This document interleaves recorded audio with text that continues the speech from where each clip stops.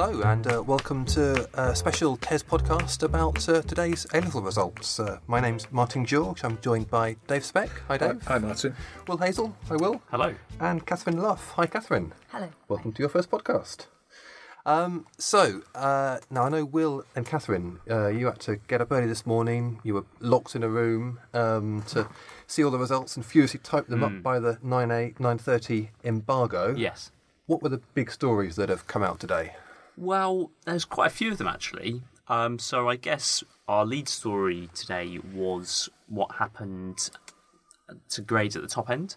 So there was a fall in both the proportion of entries getting A stars, which has fallen to its lowest level since 2013. There was also a even bigger fall in the number of entries getting above an A, which was down by almost a full percentage point.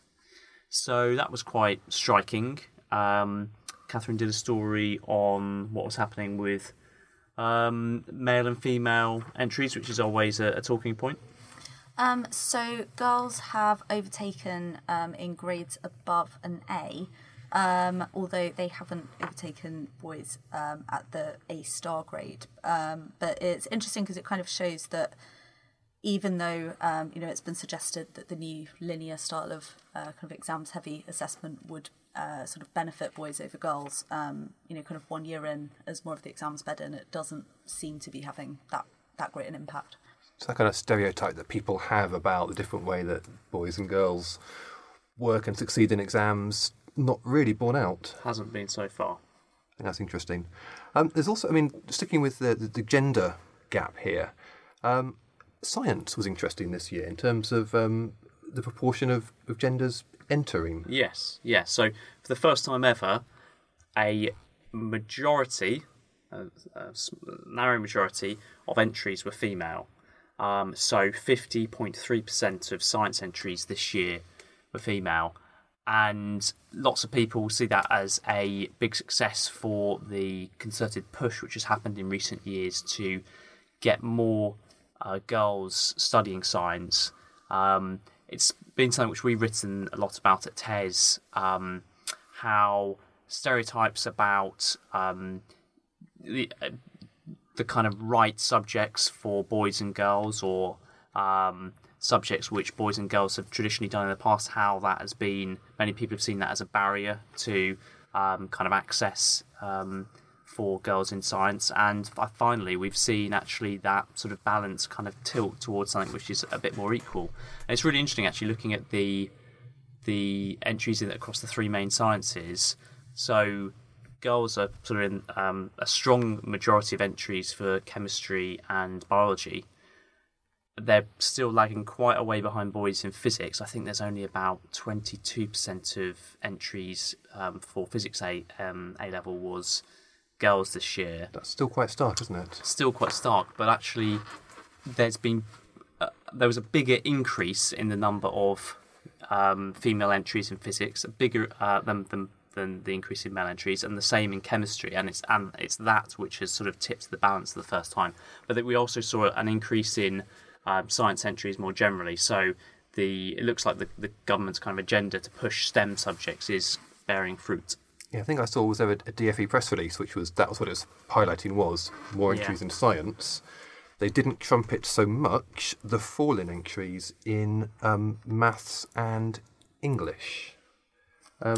Catherine, I think the drop in entries in English in particular has been a bit of a talking point. It's been a real concern, I think, particularly for kind of subject associations like the National Association for the Teaching of English and teaching unions. And I know we've recently covered some comments from Jeff Barton of ASCL, sort of saying that part of the reason for this is possibly the uninspiring content at English GCSE, particularly English language GCSE. So most of that fall at A level is from English language A level. I think it's almost 22% drop since last year in English language. But in literature, it's still quite significant as well. It's around 7%. So I think it has been suggested that the content of the English GCSE kind of involving memorization of quotes and sort of it being quite dry has led to less students feeling inspired to take the subject any further.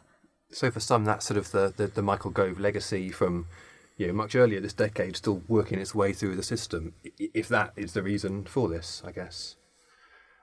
There's also languages. Tell us about Spanish and French. What happened there? Somebody.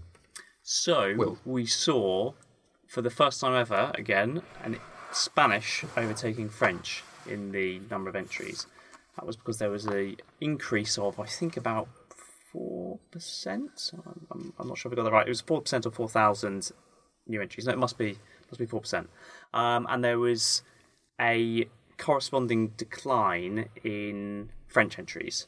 So that has meant that Spanish is now the biggest language subject, which I'm sure will be good news to Dave, who's a former Spanish teacher. Well, it's no surprise, really. What people will say is that 14 million Brits go to Spain on holiday each year, which is a lot more than go to France. And then you've got the Spanish football, the films, that the American influence of, and the Spanish in America, which is through music and film, which is, infiltrating our culture. So and that's understandable to me. And it's an easier language than French, I think, Spanish. It's you pronounce it as you write it, as I understand it. Whereas French is all these kind of letters that you don't pronounce, and it's kind of always put me off. And Me too, I'll say. But it was quite interesting that the core languages, which is seen as French, Spanish, and German, they were kind of treading water this year. So, as I said, French down, Spanish up, German basically the same, which, again, is not fantastic news, but because we have seen a bit of a kind of trend of decline, I think people saw that, certainly at the exam boards, as being quite positive. But interestingly, I think there was quite a big falling off in some of the kind of minor languages. So I think there was actually a very big drop in Chinese entries in A-level, and I think Russian too, which is quite interesting. No idea why yet, but Yeah. I'd like to find out why. I was going to say, that Chinese one sounds pretty counterintuitive, given the growing strength of China that we. And we've seen big increases at GCSE in Chinese. Actually, I think last year Chinese overtook German when it came to GCSE, but it doesn't seem to be happening at A-level. Now, maybe a slight surprise to readers, but let's talk about last year's maths A-levels. Because, Will, you reported today about something quite worrying, I think, from Ofqual. Yes, so we had, for the majority of students sitting the reformed Maths A level, sat it this year. And they'd have been studying that for 2 years. But there was actually a relatively small number of students who sat that new reformed Maths A level last year. So they took it, most of them, at the age of 17, and after only 1 year's study. And this is because, I think, for a long time, very able mathematicians have taken the Maths A level a year early. So in their kind of second year, in year 13, they can study further maths. And so there was this small group of students who sat the A level last year. And we had this announcement from Ofqual today saying that they've actually looked at the grade boundaries for those students who sat it last year, these very able students, and the kind of much bigger cohort who sat it this year. And they've basically found that there seems to be a potential discrepancy in those grade boundaries. And they're going to be investigating this, but it looks like there is a chance that there are a number of students last year who were graded more harshly than Ofqual thinks is appropriate. And we don't know exact figures yet, but I understand this could affect a couple of hundred students who basically received a grade last year, which now, after kind of a year's hindsight, the exam regulator thinks that grade might not be correct for that student, which is, as you said, is quite worrying. And we've obviously got to sort of note that these are students who they've applied to, lots of them will have applied to university. They will be going to university in a month, and they'll be potentially going to university on the basis of a grade which might not have been the right grade for them. So, I mean, are we expecting some time that these students might get those grades changed retrospectively? Potentially, yeah. So the exam boards are kind of holding the line, and they've said that they think that they made the right decision last year. And actually, Ofqual asked them to have a look at their grading, and all of the exam boards basically said, we've looked at it, and we're not going to change our award from last year. We think it was the right judgment. But Ofqual are going to be doing this investigation. We don't know when they're going to be reporting. But yes, theoretically, and if Ofqual finds that there was an issue, then you could have students getting their grades bumped up. But again, it's this will be happening. We will have to wait and see how long it takes to for the review to kind of feed through. But too late for some, I imagine. Exactly. Yeah. So I mean, I can almost hear the vast audience of lawyers who listen to this podcast thinking, right, are there kids who have got to a lesser university or not their first preference university because of this? Yeah. It's too late. They're there. They're settled. It opens up quite a Pandora's box. It does, yeah. Potentially. Yeah. Now, Dave, while these two were locked in their briefing this morning, you were out in Luton. Well, I had a trip out of London, up north, just slightly up the M1 to Luton, and I went to Chalk Hills Academy, where I was made to feel very welcome, and I was speaking to teachers and students there, and just sort of get some reaction on the ground, to actually meet teachers face to face and find out what's going on. And the first thing I picked up was that the reformed A-levels have increased teacher workload. This seems evident. But yet teachers have coped very well under big strain. And I spoke to somebody called Leanne Riley-Goff, who's assistant head of sixth form there, and she sort of pointed out that there's more subject knowledge going into the same amount of time, and that there's been a kind of a huge, she didn't say huge reform, she said there's been a reform of everything from structure, planning, delivery. And this has put strain on teachers, but yet they've coped well. And head teacher Louise Lee, she said that staff had to go on training courses and so on and so forth to make sure they understand fully the changes that are happening. But despite this, the grades have improved on last year, and Louise has sort of come out with this quote which I tweeted earlier. It's quite a nice one. She said, "There's no greater honour than knowing you've supported your students to the best of your ability, and that you're helping them on their journey through life." Which was it was quite inspirational to meet them. But the other thing I picked up was this business about unconditional offers from universities, which are leading to pupil apathy. And the school reports that there were a handful of students who got their unconditional offers early in the year, and they thought, oh, well, I'm going to get a place now, I might as well put my feet up a bit and take it easy. But how wrong they were, because the school was very quick to point out that universities can still change their mind, they can still withdraw the offer.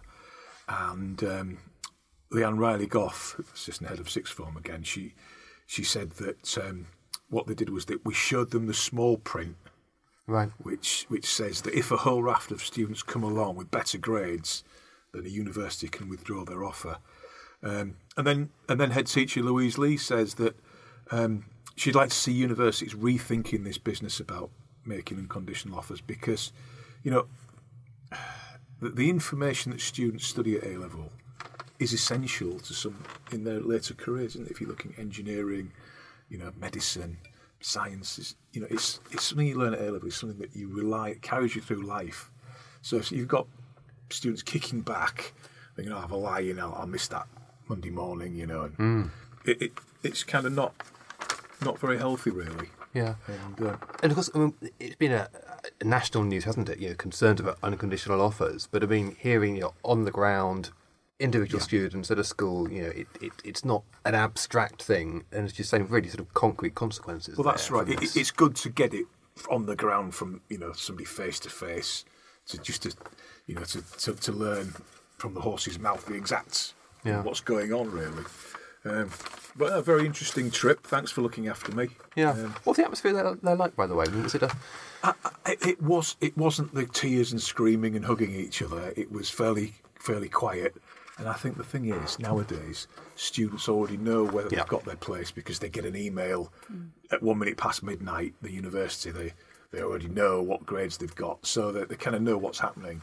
But there was one girl, and we've got some video of her actually today, and she didn't get the grade she needed, but while I was there, she was ringing clearing. She looked really kind of stressed out. Yeah. But then we got some video of her later on, and she just got into where she wanted, despite not having the grades. I think she got a place at Middlesex University. And so that was a really good, nice story. And we sort of captured the moment, if you watch our video. That was quite uplifting, really. But there was no hugging and screaming, and I think you get that next week, don't you? Yeah. Because I think when I did this last year, I think for a lot of the students, they knew where they were going, but they wanted to come back almost to see their friends for the last time, or see the teachers and say thank you to the teachers as well. So it's obviously a poignant, bittersweet day for, I think, a lot of teachers and students as well. Talking of poignant and bittersweet, that's the end of today's podcast. And we ought to say, I think worth mentioning, that Martin, it is your last podcast today. And also we're losing Will Hazel today. It's quite a sad moment.